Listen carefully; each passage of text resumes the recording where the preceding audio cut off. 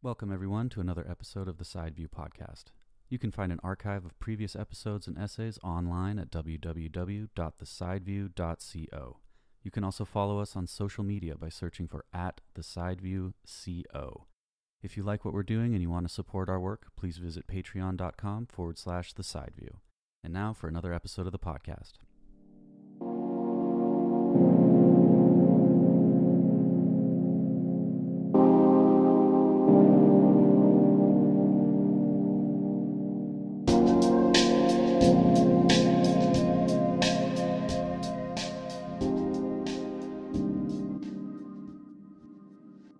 Welcome back to the Side View, everyone.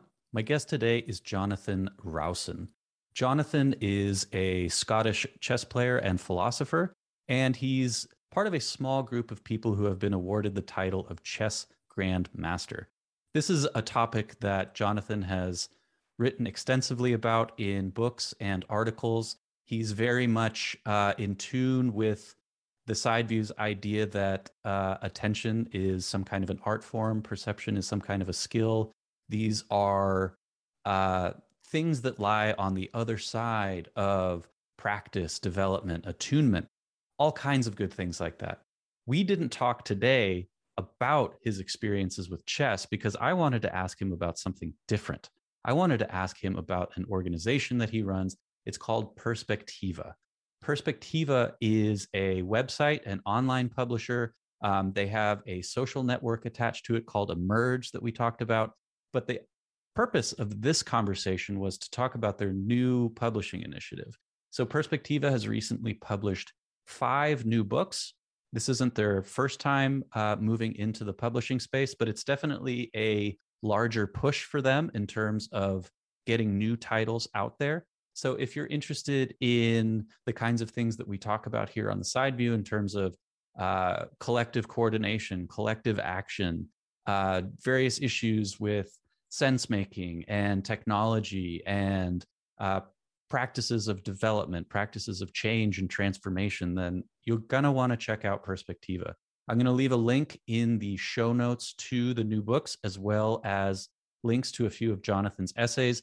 I don't want to give away too much here in the intro because Jonathan does such a great job of describing the books, describing the initiatives that he's hoping to address with Perspectiva. He's not just, like I said, a accomplished chess player, but he's also a person that has experience in academic and scholarly contexts. He has experience in public policy making, in nonprofits and charities. So he knows a little something about organizing. He knows a little something about fundraising and putting work out there that's of high quality and of relevance to the present moment. So be sure to check out those notes. Be sure to check out the new books that they've just published. And without further ado, I'll just go ahead and go straight into the conversation with Jonathan. Hope you enjoy it. I'm happy to introduce my guest today. His name is Jonathan Rowson. Welcome, Jonathan. Hello. How are you? I'm doing very well. Thanks for coming on the show. Jonathan and I have exchanged a number of messages over the past few months, talking about Perspectiva and the various books that he's written and various topics in philosophy. But the occasion of the conversation today is that Perspectiva has just published a series of books, 5 new books they've just published. And so I thought now would be a timely moment to sit down with Jonathan and talk about Perspectiva and to talk about what they're doing. So why don't we start there? Can you just tell us a little bit about what is Perspectiva and what was kind of your idea behind its founding? Okay, thank you. So, as you know, this sort of question I would have been asked many times, and I have developed elevator pitches along the way. But quite recently, I was speaking to Daniel Gortz, whom you may know or have had on the show, and he said, people expect an elevator pitch, but really they have to take the stairs. So I'll do somewhere in between. So Perspectiva came about through a meeting of me and Thomas Bjorkman, who's he's many things. He's an ex-financier, a successful businessman for many years. Then he became a kind of social entrepreneur and created lots of organizations. He's also a theorist in his own right and has written several books. And he He's a member of the Club of Rome, and he'd been around policymakers and political leaders and business leaders for many years. And he'd noticed that there was a limit to how far they were willing to go in their inquiry about how to change society. So they would often speak in terms of systems thinking, and they would sometimes speak in terms of cultural change. But if you ask them about the meaning and purpose of life, they would just run a mile. They would like, hang on, that's beyond what we can do as societal thinkers.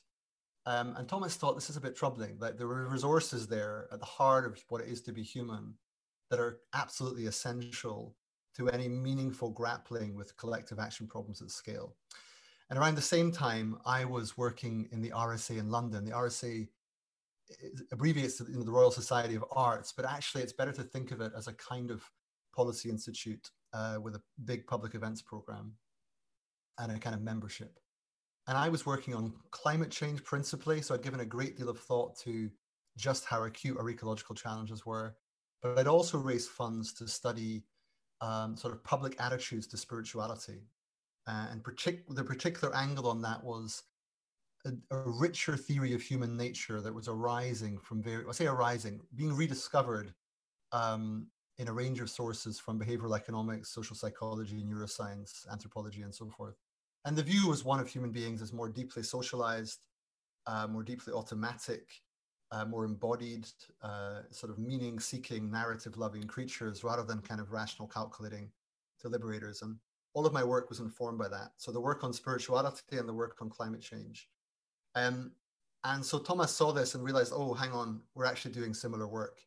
And we got talking around that time. I was quite keen to move on to something bigger that I had more control of. And so the idea for Perspectiva was formed. And quite quickly, we latched onto a simple way to describe it. And for those philosophers, there were some sources in this, in a little bit of Wilber, a little bit of Habermas, a little bit of Karl Popper's sort of famous lecture on the three worlds. But we ended up with the catchphrase, systems, souls, and society. And this was our attempt to encapsulate the need, what we felt was the pressing need, the urgent need in some ways, to connect what we understand about complex systems at scale, the inner life of human beings, and all that means, psyche, soul, spirit. Even if you're an atheist, what these terms mean will vary, but there's a commitment to the depth of the human psyche. And then a challenge of how do we discuss these things? What are the right symbols for these things? What are the right icons and images to encapsulate these kind of relationships? But it was a commitment to understanding and practice and method that was concerned with global collective action problems, but was grounded in the depths of human experience. And we felt we had something to say there and that others may want to contribute to that was worth building an organization around. And so that was back in 2016 or so.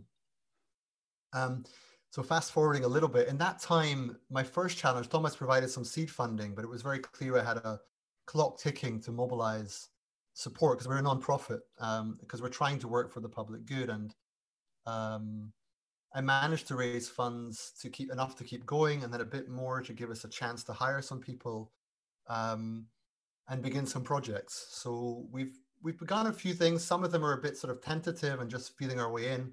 Some are deeper commitments. But the work we've done so far includes work on sort of deeper understanding of activism, trying to understand activism psychologically and in terms of the limitations of activism, why it hasn't succeeded on its own terms and what that's about.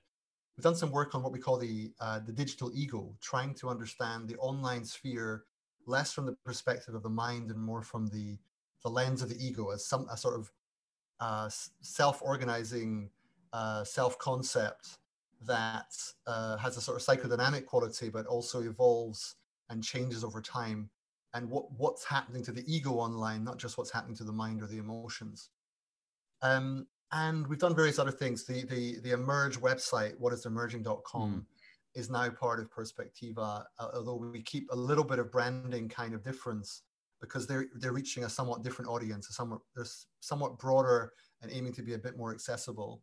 Perspectiva is a little bit more quasi-academic, but even within that, we think to do good work today, you have to bring the whole self. So that means the playfulness, that means the body, that means not expecting too much of text, although valuing, of course, great writing as well. So that gives a kind of overview. There's probably big things in there I've missed, but one of the main things we're doing at the moment is something called the anti-debate, which is a concept I first came across via an article Peter Lindbergh wrote for Emerge.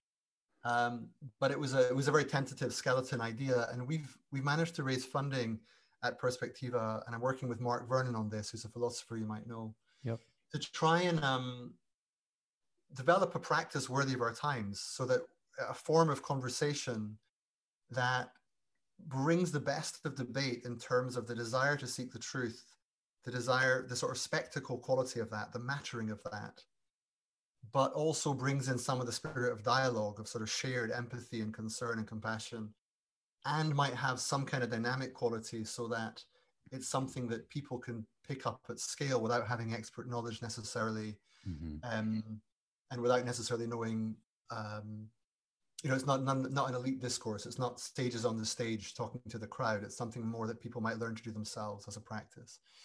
So that brings me to the books. So that's a kind of like broad canvas of Perspectiva. Why the books, right? That's kind of what you were asking, I think. Yeah. Well, we can get to that. Maybe let me ask you just one or two more questions about the Sure. organization. When you say, you're highlighting these different issues that you're working on or that you're studying, what does that work look like? Are you doing sort of anthropological field research? Are you collecting data? Is it philosophical in nature? Like what kind of resources do you put into those questions?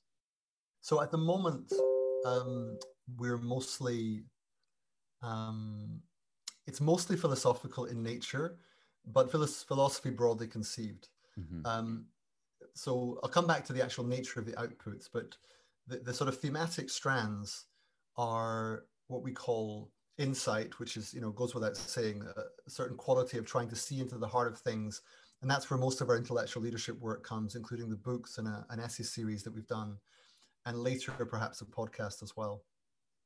Then there's something we call praxis, which is where the anti-debate sits. We also have this incipient and nascent, but potentially very powerful metaphor inquiry, trying to help organizations find the right metaphors for what they're trying to do. And then that's a kind of embodied relational practice that we're working on. And there's also, we have an improviser on our team, Pippa Evans, who's written a book about how to improvise better. And some people think, like Benita Roy, that there's a deep philosophical basis for that today, that somehow improvising is what we have to learn to do better. So those are all kind of practice-based, and then there's the research-based. In addition to that, we have something called realization. And originally, and there's a lot of bumps along the road when you create a new organization, we had planned, we were very influenced by, Zachary Stein's an associate, for example, and very influenced by theories of Bildung. Thomas Bjorkman had written about the Nordic secret and the role of transformative civic education in that. We were going to create something like a transformative education alliance, trying to be the curator and convener of all of the different people around the world working on transformative education. And we had a particular idea of how to define that and shape it. It sort of ran out of steam somewhere along the way with COVID and funding and people, but it's still there in principle. And the way it's manifested, although this wasn't expected, is through an encounter we had with an enlightened aristocrat, I would call him, in the UK, called the current Earl of Shaftesbury. And he is a guy similar age, in his early 40s, who had, through various events in his own life, suddenly found himself with this massive country house in Dorset, which is about 2 hours outside of London. And he wants to give it a public purpose. He does weddings to pay the cost of the building and so forth, but he wants to give this beautiful place some value. And he's also part of a line of people, including some of the previous Earls of Shaftesbury, who are quite famous for either their societal contribution in terms of helping to improve social conditions and social reform, or also in philosophy. The third Earl of Shaftesbury was a sort of contemporary of John Locke, and arguably every bit as good a philosopher, but just got kind of forgotten through the way history unfolded.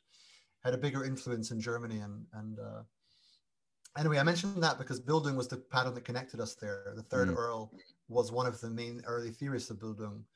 And when we realized that, it was a sort of deep connection. And so we've created this realization festival that was due to happen last year, got cancelled because of COVID or postponed, was due to happen this year.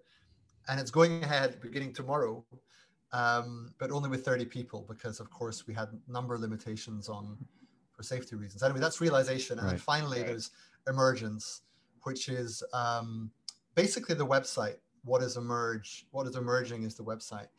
Um, but there's also this kind of network called Emerge, and we've created a new Mighty Network platform that's about to go live quite soon. The point of Emerge really is kind of Perspectiva's social arm, but it's really about recognizing that people are not always finding each other and trying to get better at helping with that. So because it's sort of light touch on substance, it doesn't have a very, Perspectiva kind of has its view of the world.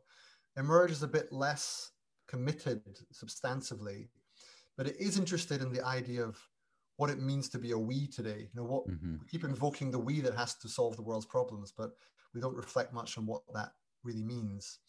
And so they're trying to sort of tie together networks, and there's some underlying network theory. They're also trying to be a new media channel so that they can compete with the powers that be who are blasting in misinformation. Mm-hmm. That's a bit like in the spirit of the Consilience Project, but it's somewhat different.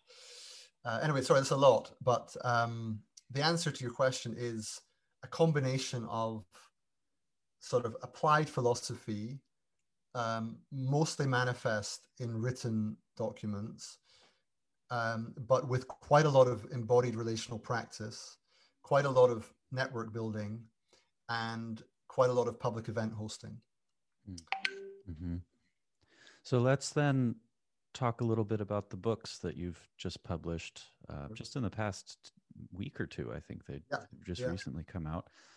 It sounds like the publishing venture, you mentioned, doing some online writing and things like that, but it sounds like the publishing venture is kind of a new arm of the project. yeah. And you're, like the side view, you've decided that publishing in print is still important. This is something I feel very strongly about. If you ask, yep, there it is. If you ask any writer what their thoughts on it, they surely nearly all of them will say they would love to appear in print. Appearing online is nice, and of course that's important because that's where most of the eyeballs go onto the screens, right? So at least for us, the number of online readers is always going to be literally orders of magnitude bigger than the print readers, and yet here we are printing books. So can you tell us a little bit about, well, one, just the step into kind of publishing more long form manuscripts, and then why are these artifacts important at all in the digital age? Sure. Well, I love the question, and I know that you have an investment in it too. Well, I love books. That's a lot of people say that. I suppose I love their materiality. I love the sense of it being a cultural artifact at a particular point in historical time, that it has that weight and depth and definition and texture, that it exists not only for the eyes but also for the hands. That the pages can be heard, that they can be turned, that they can be felt, and that those feelings sometimes outlast the ideas that are in them. We often remember books by their size or color or um, a typeface on the front. So there's something about just doing it for the love of it as part of it, but that's not all that's going on. There's a deeper commitment, I think, to how I see, we call Perspectiva an urgent 100-year project, and it's partly a joke. But the urgent side of that is, look, we have a certain amount of time to contend with particularly, well, climate change in particular, but ecological challenges more generally.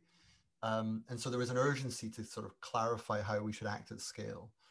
But there's also this longer term 100-year project idea. Now, superficially, you might think, look, if you want to be ecologically friendly, don't cut down trees to print books, right? It seems like a no-brainer. But I think a deeper perspective is that books represent a few different things that are of value. One is they represent duration of time, slowing down, and giving yourself almost a tool to slow down. So this is it's a book, but it's also a way of saying stop, find a place, mobilize your attention and let it sit there for a period of extended time. That matters. It's precious. The book is, some people have dogs so that they exercise because they take the dog for a walk, right? I mean, they might have it for other reasons, but you do hear people saying, now my dog's died, I'm not quite sure how I'll get out and exercise. And it's not quite like that, but there's a sense in which the function of the book is not just the material inside the book, it's also the enabling device to allow the system to take the time it needs to process emotionally and mentally what's happening, not only in the book, but therefore what's happening within oneself and in the world. So that's partly why the materiality of the book matters. The other thing is for the authors, right? This is the other side of it. As you say, people quite happy to be published online, but love to be published in print.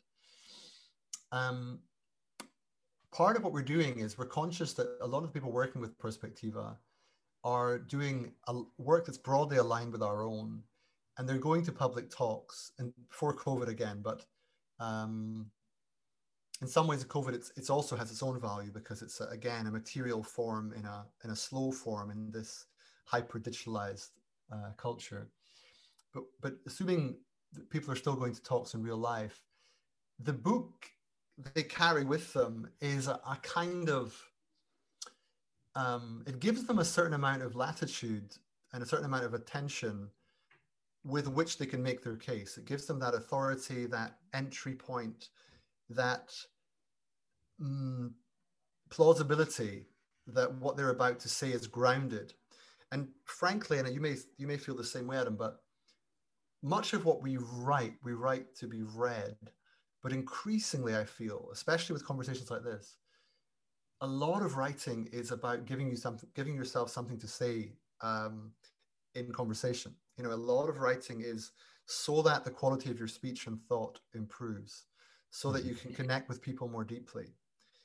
Because without doing that investment in finding one sentence after the other, and as you know, that's often an arduous task, that's what gives you the conviction and the felt sense and the excitement to convey a worldview to someone else, to convey your sense of what matters to someone else. So it's partly for the love of the book, it's partly for what the book allows people to do, and it's partly for what it gives the authors. Yeah, I really resonate with all of that. I think also the interesting thing about books is that they point us in a different direction. It's a different set of affordances, if you think about it that way, than the affordances that are available on the internet, which have been pointing in the direction of increasing connection, interconnectivity, relationality, ephemerality, sociality, all of these kinds of things that the internet makes possible. And my view is that we've seen those in many cases as sort of unalloyed goods. More connection is better. That's kind of been the through line of the internet, that it's going to connect us all, and it has. And now I think we're kind of at a stage where we're really realizing that all of that connection isn't unabashedly good. It comes with downsides. And one of the downsides is, something that you've thought about as well, is that it has this quality of assaulting our concentration, our attention, our ability to focus. And so there's something interesting about a print book to me in that it's not connected to anything else. Obviously you still have to show up and focus and pay attention to it. That's on you. But the book doesn't go automatically anywhere outside of itself the way the internet does. And of course, you can chase down those references. You can understand those allusions. Books are always talking about, other people and other books. And so they're connected in that sense. But from the standpoint of the material, from the medium, you're I love this phrase that I've been trying to use more: adaptively disconnected. There's a kind of a sense to it where if you're reading that text, that's theoretically all you have in front of you. if you're smart enough to leave your smartphone in the other room, at least. Yeah, I think it's a great way of putting it. The one of the main qualities of the book is the absence of hypertext, the absence of hyperlinks. It makes me think somewhat, humorously, but not without some validity, maybe, that, there used to be Coke before there was Diet Coke or Coke Light. And that's without sugar, and people will buy it for the lack of sugar. But in some ways, a book is like, buy this, no hypertext. Right. There's some kind of similarity there in terms of the book is a place where you're not going to be taken to another website. Right. Right. And I think in that there's a little wisdom, because people might say, well, just don't click on the links. But you're like, well, are you really strong enough? Sure. The algorithms know you better than you know yourself. They'll come and get you. Mm-hmm. So. The other thing I like about the book is that obviously you can print multiple editions, you can print revisions. It's a much harder task than to, say, edit your own blog post after the fact. There's a kind of a safety in feeling like, oh, I can publish this and then tomorrow I can revise it, or then the next day I can just publish, version 2.0. And so there's something kind of beautiful about that too, where you can iterate in public. You can have conversations about the piece as it's developing. There's something nice and, improvisational about that. The book, though, there's more pressure there because the revision probably isn't coming immediately. So you have the stakes are a little bit higher. And so you're committing, there's a higher level of commitment to whatever ideas you set down, which I think puts an important kind of pressure on you to really think about getting it right. You don't have unlimited tries. You have this one book, and then it's out there, and that's kind of your statement about it. And I think that's right. That's something, just in terms of this, returning to this idea of focus and concentration, getting it right, not feeling like you have unlimited tries, which you do kind of on the internet. People will forget, you can write it again, and then here you go. So there's pros and cons to both. Right. But the commitment of the book, obliging one to forego those future revisions for several months, if not years, is also precious. It's a culture, it's a creative constraint, you could say. Right. Obliging you to not to just bash it out and share it and revise it as if everything was always tentative. Time is finite, and that, just as an underlying principle of life, there are moments where you have to decide, and the book is that forcing function. Mm-hmm. So yeah, all of those reasons. And I suppose there are probably some more too, but I think the other thing that's going on is what else are you going to do, right? So if you're in the business of thinking or believing that the ideas your organization will create and wants to share are of some value, and of course we have our doubts about that sometimes, because you wonder, is the world just too crazy, and is anyone really listening? And even if they read it and understood it, would we know what to do? And one has doubts. But insofar as you believe in your purpose, that your ideas matter, that your ideas may have some cultural impact and some value for those who read them, what modality will you use to get them across, if not the book? Because, as you say, the website is difficult to distinguish from other websites, and caught up, with other material on the same site, and with lots of hyperlinks for the reasons you've mentioned. It's not just that, though. I think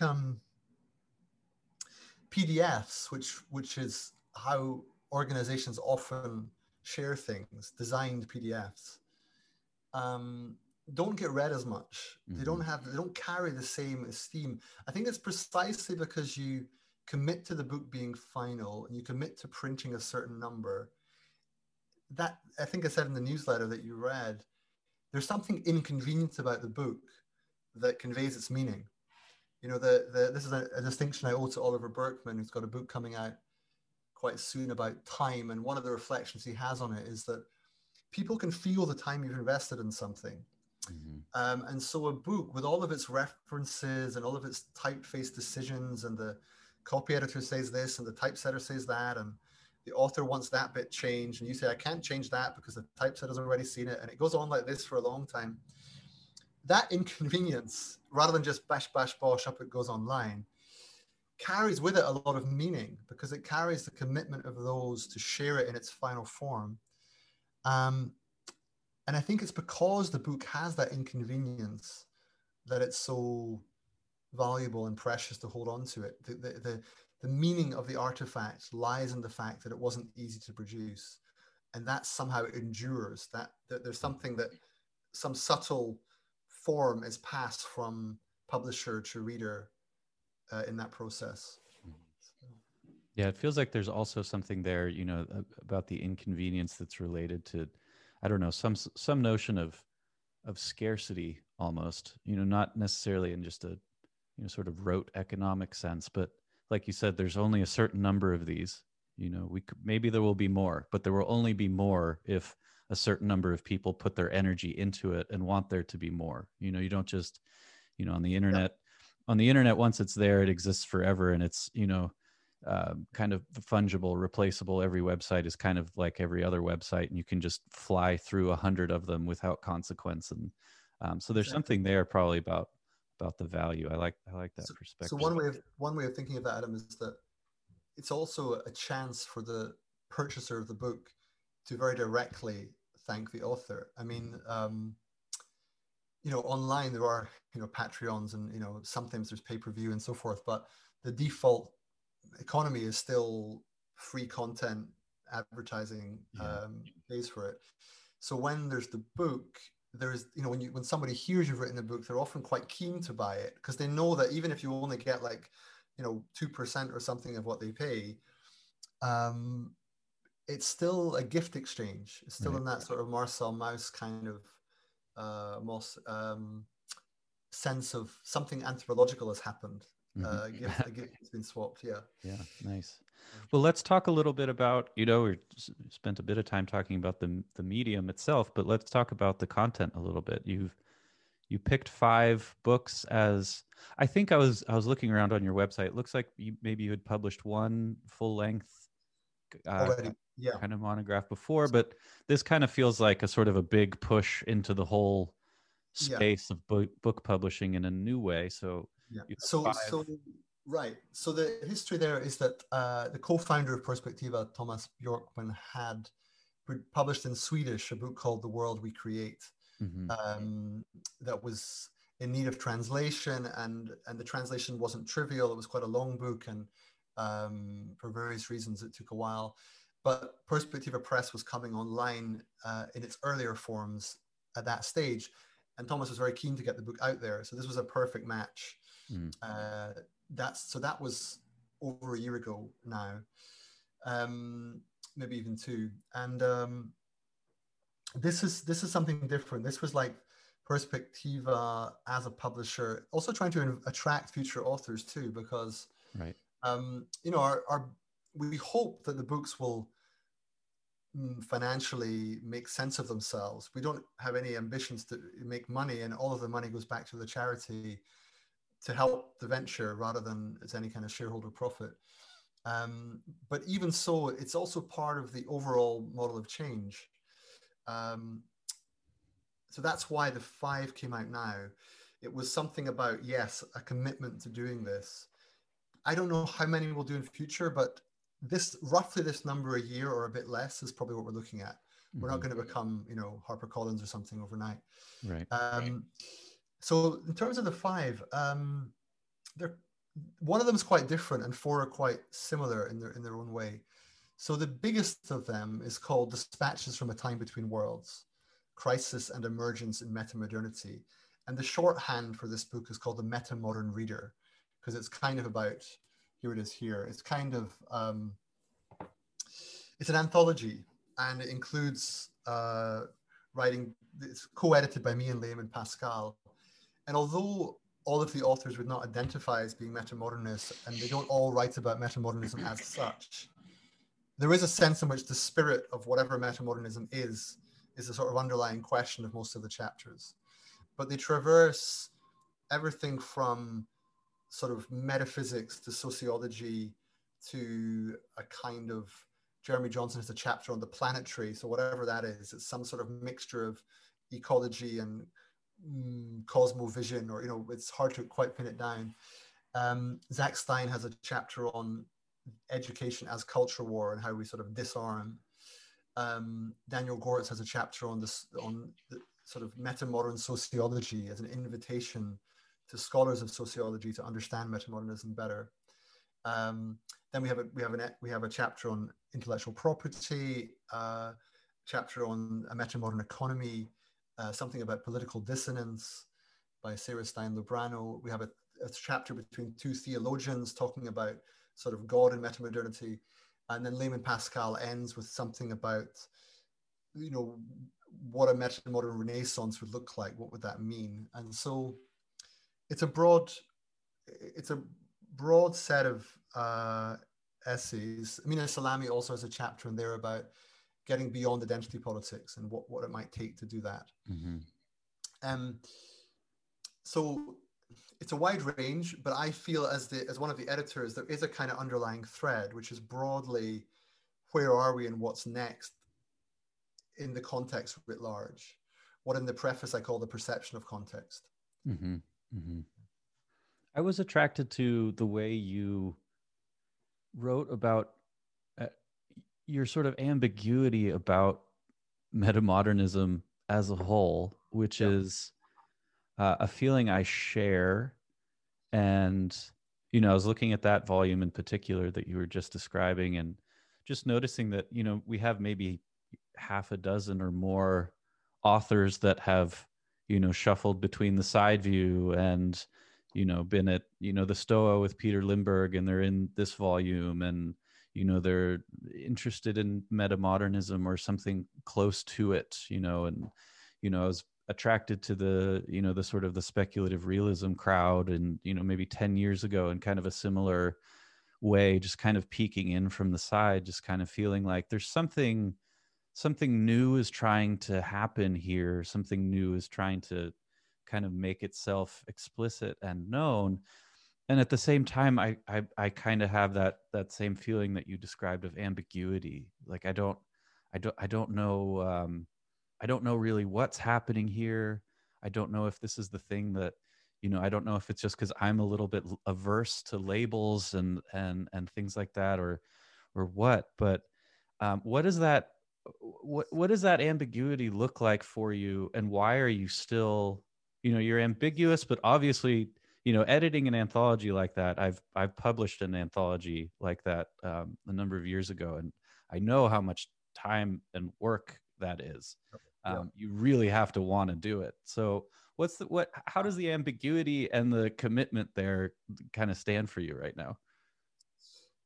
I mean, well, I'm glad the book's out, certainly, and I hope people get something out of it. I know it's a long tome, and not everyone will read every chapter, but again, it gives the authors something. It builds a certain amount of community, and it's also, the way we describe it is as being the beginning of the end of metamodernism. And for that sentence to make sense, you need a bit of context as to what we're talking about here. So the book was originally going to be called The Metamodern Reader, and in full disclosure, in effect, what happened is at least one, but I think 2 or 3 made similar noises of the people we'd planned to have write for it say, we're not comfortable with the title. We like the endeavor. I understand what you're trying to do. And the reason for that, and I'm not sharing anything here I haven't shared with Hansi directly, is that the term metamodernism had been kind of subsumed by Hansi Freinacht, or Freinacht. That's really unfortunate, because while I admire what Hansi has tried to do in terms of the verve and passion and flair that his books carry, and the community that's built up around them, and they're mostly people who are hungry for visions of what might follow, however sketchy, however problematic, people want to know, have some sense of direction, some sense of what the world might look like that feels credible. in a way that mainstream politics doesn't always feel credible. And so the Hansi metamodernism kind of became a bit like Google is to search engines for a while. You know, people would say, they would no longer say, I'll search for something, they'd say they'll Google it. So when people heard metamodernism, they thought Hansi. And that, when I say people, that's not everyone. And what's interesting about it as you begin to research it is there's an entirely different subculture that I know you know of through Greg Denver, and he's written for the Side View. You know, really quite a big group of scholars writing at quite a high level of sophistication in cultural theory and literary theory, and many artists, philosophers, cultural theorists, seeing metamodernism as a sort of new sensibility that was detected in cultural forms, in films and movies and pieces of art and books. You know, beginning maybe with someone like, not beginning, but including things like David Foster Wallace novels and, for example, Stranger Things, or the more recent, is it Cobra Kai? Like some of these things that are modern Netflix shows, which seem extraordinarily self-referential with lots of sort of layers of irony and self-reference, but still have this underlying depth and soul that is new, that didn't feel merely like postmodern, look at what we're doing, but still carried some kind of, and yet the meaning of life is here somehow. So, but those worlds are like oil and water. They're not really, they didn't see each other at all. And Hansi actually said that he kidnapped the term metamodernism to make sense of his own work, because he thought it was a good phrase to carry his vision of a deliberately developmental society. So that's part of the backstory of these kind of two cultures who don't really talk to each other. In addition to that, Brent Cooper, whom I believe also has written for you, he had done some really good work unearthing earlier metamodern sources, including a kind of technology theorist, Borgman, and liberation theologian, Gonzalez. And they've got a very different view of metamodernism, which is that something like, we need something to save us from hypermodernity. So if you think of Elon Musk as the kind of prince of hypermodernity, or Facebook on stilts, the kind of vision of a world that's a kind of tech dystopia, where we all become more and more enslaved by this sort of the technological infrastructure around us, such that we cease to be human in some way, that we've lost touch with what it is to be properly human. And for many, metamodernism is a kind of trying to build an antidote or build a countervailing motion that's sufficiently powerful to resist those very strong capitalistic tendencies taking shape in culture at large. And then on top of that, you get people like me and maybe you and Thomas Bjorkman and Lena Rachel Anderson and various other people who come to metamodernism as a kind of umbrella term for this kind of nascent, tentative counterculture of people who are instinctively thinking at scale and instinctively thinking in a certain way that's beyond domains, that's maybe cross-paradigmatic or meta-paradigmatic, or however you want to call it. And they find each other online, like you mentioned. There's a certain way of thinking and being that whatever has to be built next, institutionally and culturally, arises from that kind of sensibility. And that's often called metamodern. Now, the ambiguity you speak of is because, like you, it's a label, right? It's like, seriously, you're going to invest your energy and time in this clearly ambiguous and somewhat jaded looking term? I have very mixed feelings about it. I don't think one should place one's hope in a concept, really, of any quality. But I do think that in terms of metamodernism, what it does is it's a term to speak to the need to perceive the context at scale clearly. And it does that in two main ways, I think. One is that it honors our interiority. It says what's happening inside the psyche is of real cultural and political significance, and we need to make better sense of it.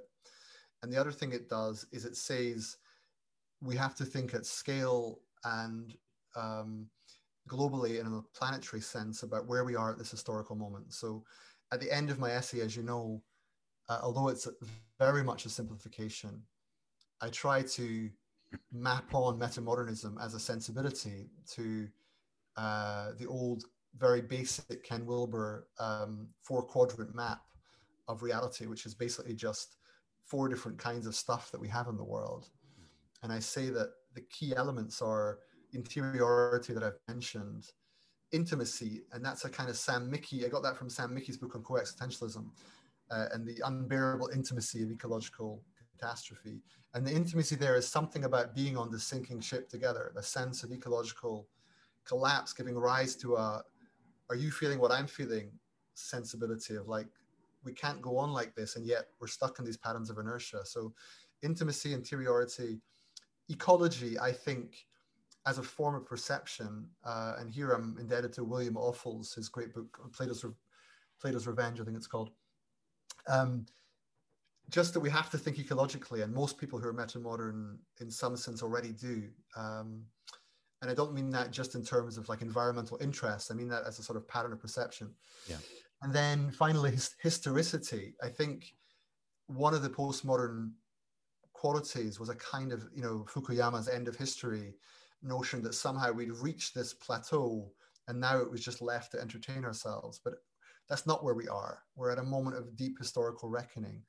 And so bringing back history into the picture, I feel across the piece, this is what metamodernism does. It serves to bring these main currents to bear of intimacy, interiority, ecology, and historicity, and that they sort of characterize the metamodern sensibility for me. Yeah, a lot of threads that I'd like to pull on there. I suppose, one advantage of being a publisher is that you can look for things that have an energy to them and an interest and obviously a relevance to the project without necessarily having to throw yourself into the fray. So I got a lot out of, we did our last issue. We had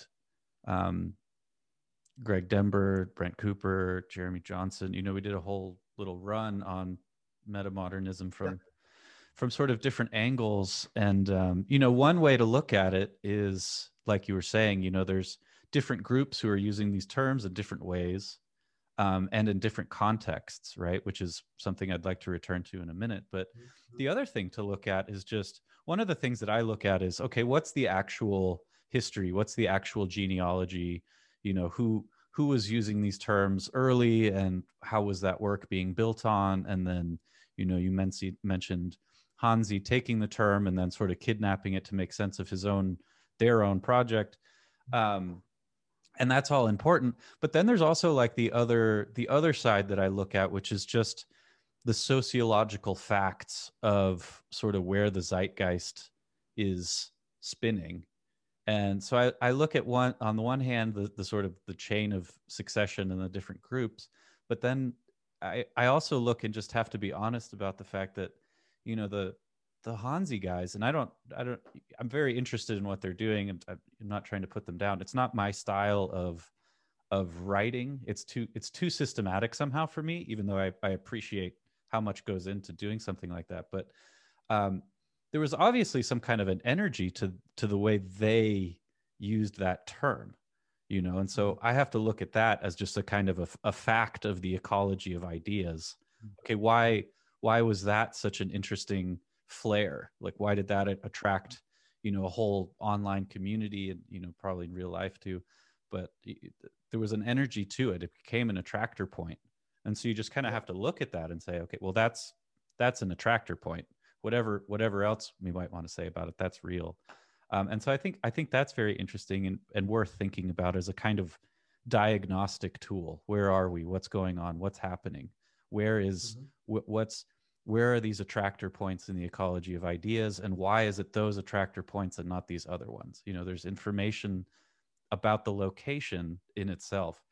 But what else is interesting, and I think this kind of gets back to your books and the publishing, is that one set of those ideas of metamodernism that was kind of the cultural metamodernism that people like Greg Dember have done a great job articulating, and it was actually was actually speaking with him and reading his work where I kind of got a sense of like, oh, this is what meta modernism is. As you know, I could, and then I could kind of, you know, in classical fashion, you learn a concept once you can kind of understand what fits under it, and you can start picking out details in your environment that, you know, that concept is relevant to. I didn't get that until I read his work, so that was very helpful. But there's also this fact that this was a more traditionally academic group of people who, you know, they were publishing books and journal articles in academic journals,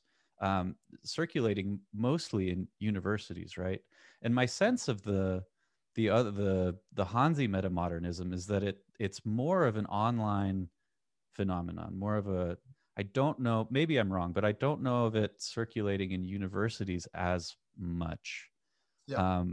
But so there's kind of two different audiences, right? And I think this comes to the question of genre that I think a lot about, and I'd like to hear your thoughts on, just in the sense of, you know, what genre does Perspectiva publish in? This is a question I have about myself and the side view. It's certainly academic oriented. I've given it to people who are out, you know, are outside of academic context, and they kind of look at it and go, whoa, this is way too much. It's too dense. And I kind of go, oh no, this is, I was trying not to be an academic. I was trying it so hard. And then, you know, but the reverse is also true, that, you know, I've given it to academics and, you know, they kind of feel like, oh, this is more accessible. This is, so it's not really, it's not really an academic journal. It's a journal of some kind, but it's not traditional paywall kind of stuff. So, well, there's a lot going on there.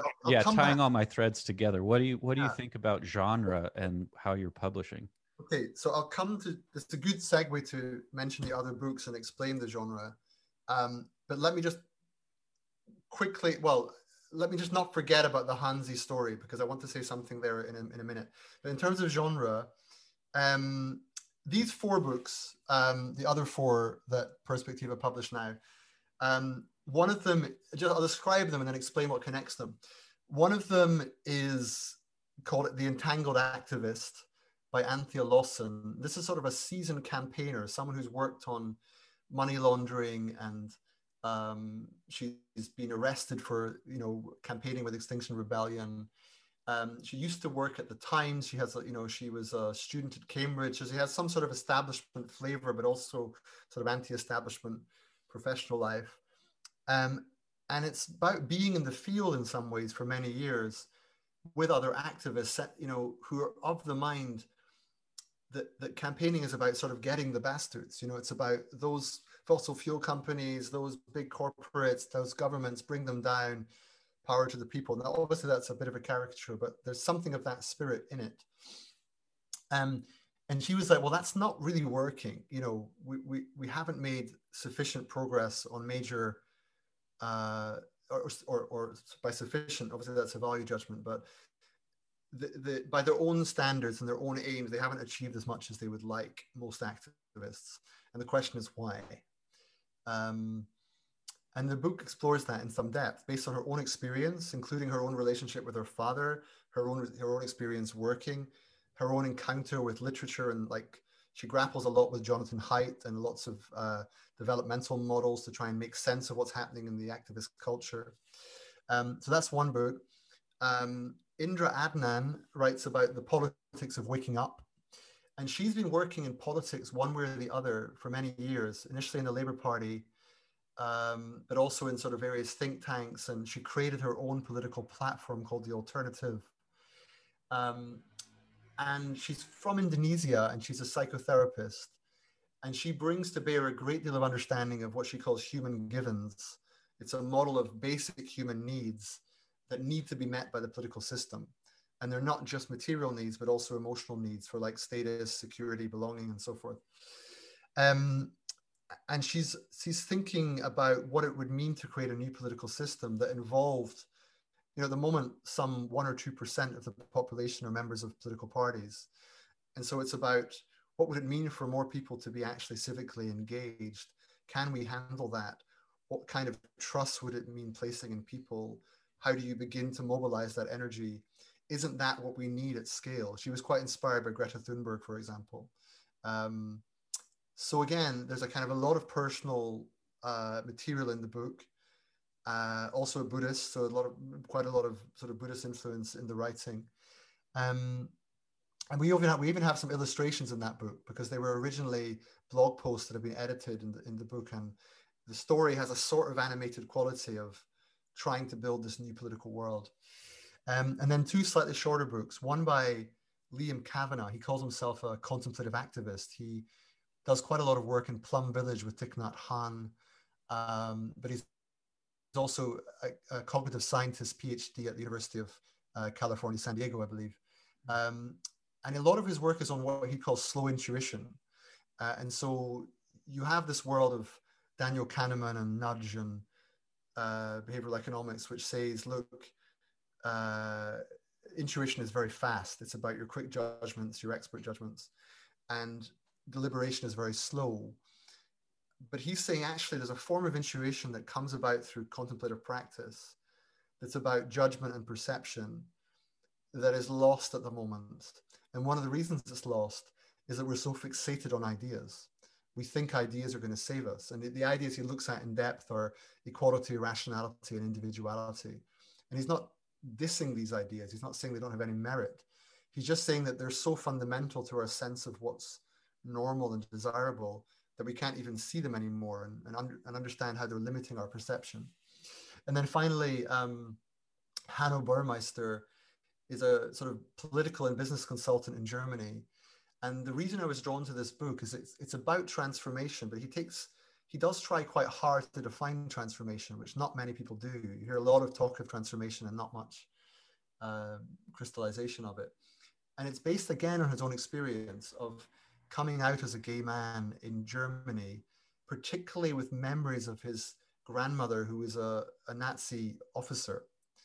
So there's a kind of influence of Nazi culture on the German psyche, and his attempt to unlearn, and the book's called Unlearn, cultural conditioning.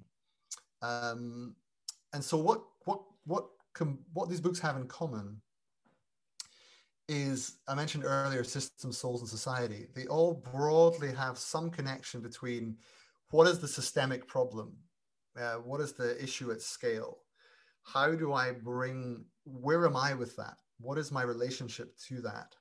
What kind of memories or experiences or forms of expertise can I bring to bear that may shed light on the nature of the problem? And then how do we find a genre and a medium to articulate it? And the nature of that genre is something like a kind of autoethnography. It's an inquiry into the self through an inquiry into society, and an inquiry into society through an inquiry into the self. So it's a sort of mixture of autobiography and memoir with social critique, and in most cases also a certain amount of vision and method too, a certain amount of normative injunction.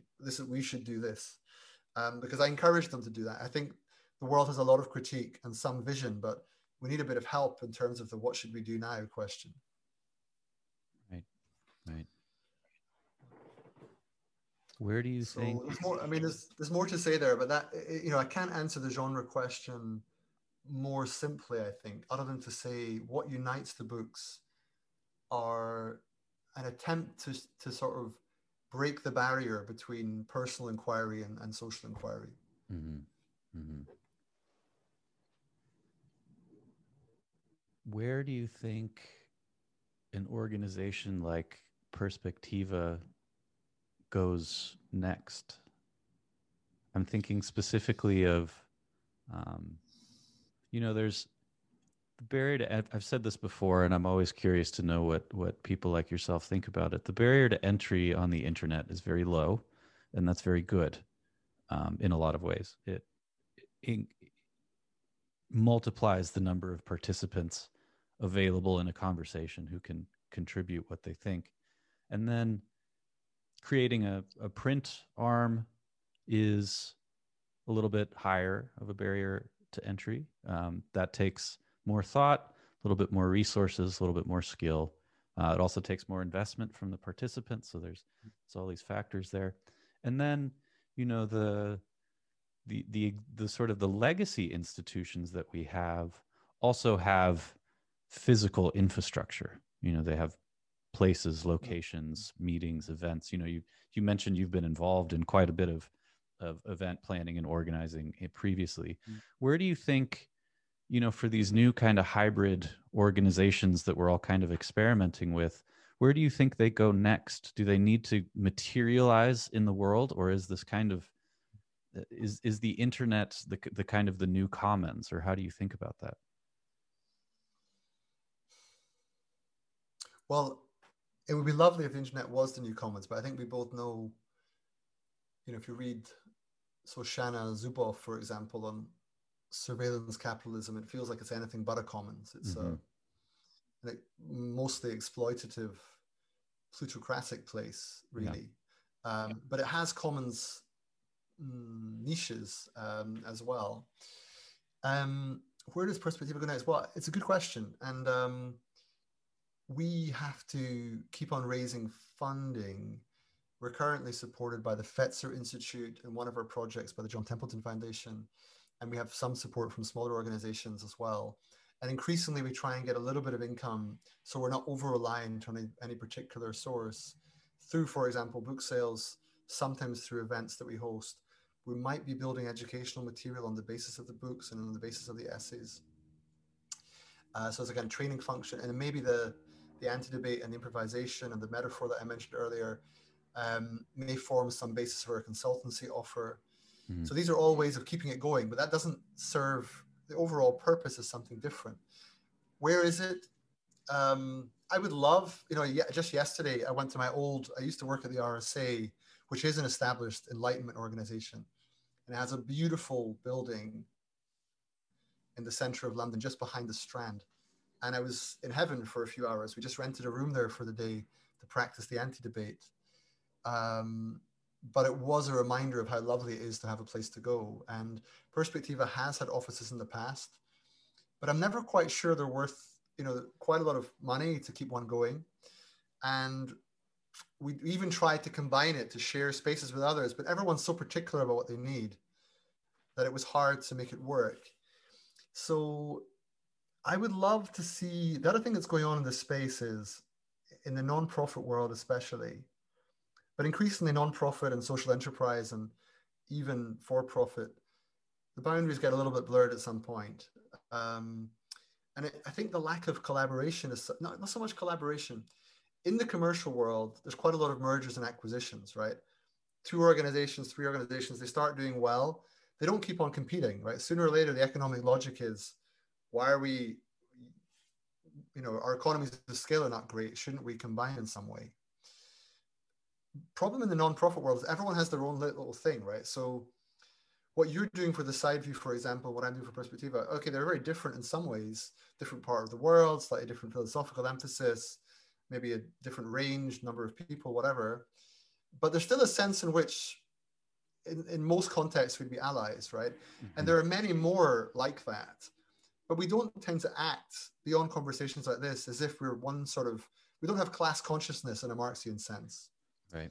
And I think that's a pity. So one of the things I'd like, it's difficult because it is lovely to have autonomy and control over your own time and work. But if we're serious about impact and changing the world, we do have to get better at working with people who are a bit different from us, who may not always be easy. But then how we do that, how we coordinate that, part of the issue is that it's not a place-based initiative. It is much more global in its mentality. I say global. I think you'll find in our orbits, we don't hear much about China and Russia and not so much about South America or even Africa, right? It's still quite Anglo-European, American-European. Mm-hmm. I try and change that a bit in various ways, but it's still there. So I suppose where Perspectiva goes, I'm hoping from strength to strength. Like I'd like to think that we are sort of beginning to stabilize as an organization and consolidate our purpose. And the team, I'm very happy with the people that I'm working with. very lucky to have great collaborators, and that somehow we can keep going, but in a way that grows not so much within Perspectiva, but grows in its influence so that others see that what we're doing is where we have to go. I mean, to sum that up, a lot of people still working on like problem solving, like someone's homeless, find them a home, someone's hungry, get them some food. A slightly higher level of abstraction, you have people working on policy change, which is like, here's a change in the law that would lead to, maybe universal basic income or something of that sort of scale. And that's also important, it has its place, but it doesn't get to the underlying cultural function of what the society is for, who we are as people, the sort of deep philosophical and cultural roots of things. And for those who believe that's where you get the most fundamental change, you need to persuade people that's the case, because not people are not convinced. And it's hard to prove it. I wonder sometimes if we're kidding ourselves, but that's where I place my hope, that shifts in perception, shifts in understanding at scale might lead people to go to work the next day and think, actually, what I'm doing doesn't make sense anymore. I have to do something different. Mm-hmm. Yeah, I'm definitely in that category of people too, and I'm thinking increasingly about, well, I guess my thought on it is that there are so many different levers of change in society. Some of them are political, some of them are economic, some of them are technological, some of them just have to do with infrastructure, some of them have to do with ideas and culture. And in terms of levers that I might be able to reach and pull, even in some small way, I've just increasingly come to realize how important cultural production and cultural reproduction in a material sense, how important that is, how the great font of wisdom and knowledge and practice that we have available to us doesn't just keep going automatically, that we need to actually remake and sustain those sources of insight continually, and each generation has to do it, and we need to somehow conserve and preserve the past and the history and make that available, whilst also progressing towards new things, adapting practices and insights to new and shifting conditions. And we're certainly dealing with a tremendous amount of novelty right now, so sign me up for collaborative endeavors, because I completely agree with you that we can do a lot more together and in a coordinated sense. And then there's that old philosophical tension between unity and diversity, or unity and multiplicity, and I think of these little organizations, various sizes. The Side View is fairly small, and then you have different groups doing similar things at other scales. But I think of them as sort of like like old independent record labels, but instead of musical genres like punk and hip hop and grunge and whatever, it's they're almost like sort of worldviews or perspectives. They're record labels for different kinds of insights, different they all have a different aesthetic and a slightly different sound to them, so it's not just like propositional differences. There's a conveyance and a feeling tone and an aesthetic to it that changes, and seeing them sort of interact is nice. And I think the strength of having many small organizations is that you break up the homogeneity, and you kind of you keep asking each other questions, and that kind of drives a sort of co-evolutionary dynamic. But then, like you're saying, staying small keeps you limited in scale in a certain sense. So there's the unity diversity trade-off, but then also the scale, the sort of I don't know, freedom versus impact scale or something like that. I don't know what it is, but yeah, I think we're just coming up on our time here, and I haven't even asked you about any of your key sort of philosophical works of your own. So maybe we can table that and have another conversation soon in the future about let's perception talk and another time attention. about perception, attention, concentration, awareness, and all that stuff, because that would take some time. Which is probably where you and I are sort of philosophically closest closest aligned. Yes. In addition to Yes. the organizational stuff that we're both involved Yeah. in. That would be good.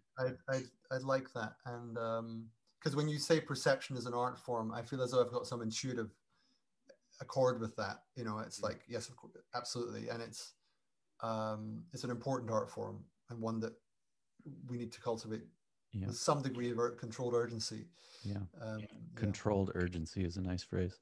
Yeah, well, let's plan for that a little bit down the road. Is there anything else you want to share with us about upcoming things, other Perspectiva news? Is there places you want to direct people to in terms of? I mean, I'll provide links to the books and the website and everything, but just other things you want to close out on to share. Well, I can certainly, promote things we've done. I suppose, buying the books would be nice, but I mean, that's kind of goes without saying, but people make their judgment about what's of value to them. I think if I were to point people to one piece of writing that sort of sums up Perspectiva, it would be an essay it's in the Metamodern Reader that I mentioned, the Dispatches from a Time Between Worlds, but it's also freely available online. We released it as a kind of advance introduction to the book, and it's called Tasting the Pickle, 10 Flavors of Metacrisis and the Appetite for a New Civilization. And it's quite a long read, but still, I think if you want to get a feeling for what Perspectiva is about and the kind of work we're grappling with, what it means to try and work on different metacrises, and why an organization like us would exist, that's the place to look. And then next conversation with Adam, we can speak about, how being a chess grandmaster informed the view of my work. And there's a book there called The Moves That Matter, A Chess Grandmaster on the Game of Life, that will come up next time. But if you are interested, you're welcome to have a look at that as well. Nice, Jonathan. Well, thanks so much for coming along on the show, and best of luck with the books and with Perspectiva. And I look forward to our next conversation. Likewise. Thanks a lot, Adam. All right. Take care. Bye. Thanks for listening to the Sideview podcast. As a reminder, you can find us online at www.thesideview.co. On social media, we are at thesideview.co. And if you want to support our work, please visit patreon.com/thesideview. Until next time, everybody.